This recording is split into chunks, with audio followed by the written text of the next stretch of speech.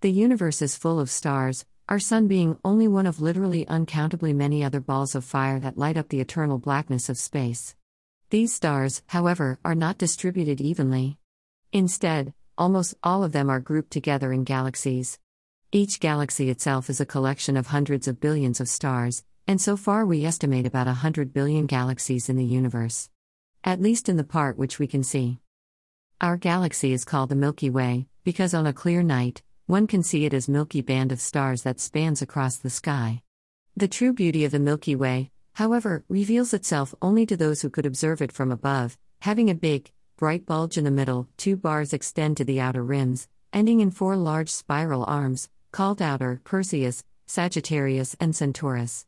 Because the Milky Way, like most galaxies, rotates around itself, these arms coil around it like tentacles.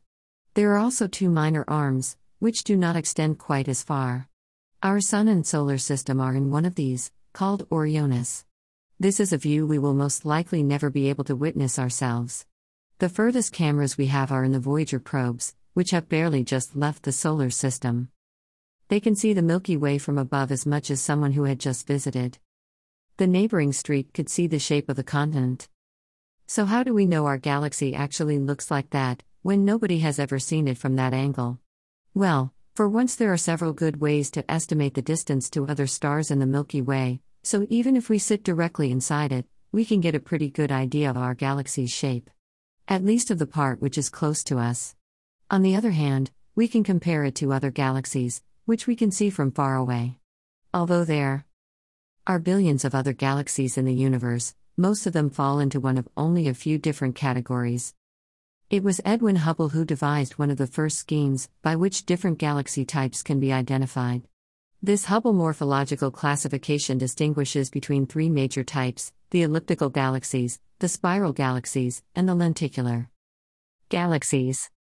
If a galaxy is elliptical, it basically means that it is a round blob, without much of an internal structure. The stars in elliptical galaxies are distributed evenly throughout it. They appear as smooth, featureless blobs.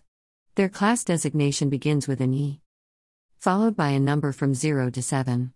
This number signifies how elliptical they appear to us. So an E0 type galaxy appears completely round, like a circle, while an E7 type is very elliptical. This number actually signifies how the galaxy is oriented to us. All elliptical galaxies are flat pancakes, it is just that we look at E0 type galaxies from above, while we look at E7 type galaxies edging. The most common elliptical type one finds in the universe is E3. Originally, Hubble thought that being elliptical was an early stage of galaxy evolution. So a galaxy would be elliptical, before it would evolve into the other types, see below. But the opposite seems to be true. It has been found that the stars in elliptical galaxies are usually quite old, and that there is very little interstellar matter in them. Since interstellar matter is the main driving force of star formation, there are not many new stars forming in them. It is assumed that elliptical galaxies are the oldest ones, probably the result of the merger of 2 galaxies. When the Milky Way and the Andromeda Galaxy merge in 4 to 5 billion years' time, the result will probably also be an elliptic galaxy. The lenticular galaxies, just the elliptical galaxies, have a bulge of stars, but addition to that they also have a thin disk around it, in which some of its stars can be found. They could have also been called the sunny side-up type galaxies. Much like the elliptical galaxies, they have either used up or lost most of their interstellar matter. So not much star formation is going on in them neither. Some researchers suggest that they are an intermediate stage between the spiral galaxies and the elliptic ones. If the disk is hard to spot in a telescope, one might easily mistake a lenticular galaxy for an elliptic one, and indeed there are some examples where there is an ongoing debate of which category they should be in. The lenticular galaxies are designated as S0. The last category is that of spiral galaxies. Here 2 important subcases have to be distinguished. Does the galaxy have bars or not? This is not to signify whether they have places to hang out after work, but rather whether there are 2 or more handlebars emerging from the central bulge. Spiral galaxies have, as their name suggests, large spiral arms that emerge from their center, wrapping around them. Andromeda is a spiral galaxy, as is our Milky Way. In fact, these spiral arms have shaped our image of what a galaxy looks like so much that it is often hard to imagine that there are other types of galaxies in the universe as well. The spiral galaxies are distinguished further by how tightly the arms are wrapped around the center. The ones without bars have just one small letter following them, so galaxies have many, very tight spirals, which can make it hard to distinguish them from S0 galaxies. SB and SC have fewer and more spread out spiral arms. SD galaxies have very prominent arms, which are much brighter than even the bulge. And the ones with bars? They get another B to their name, making them into SPA, SBB, galaxies, and so on. By the way, our Milky Way is most likely a SPC-type galaxy.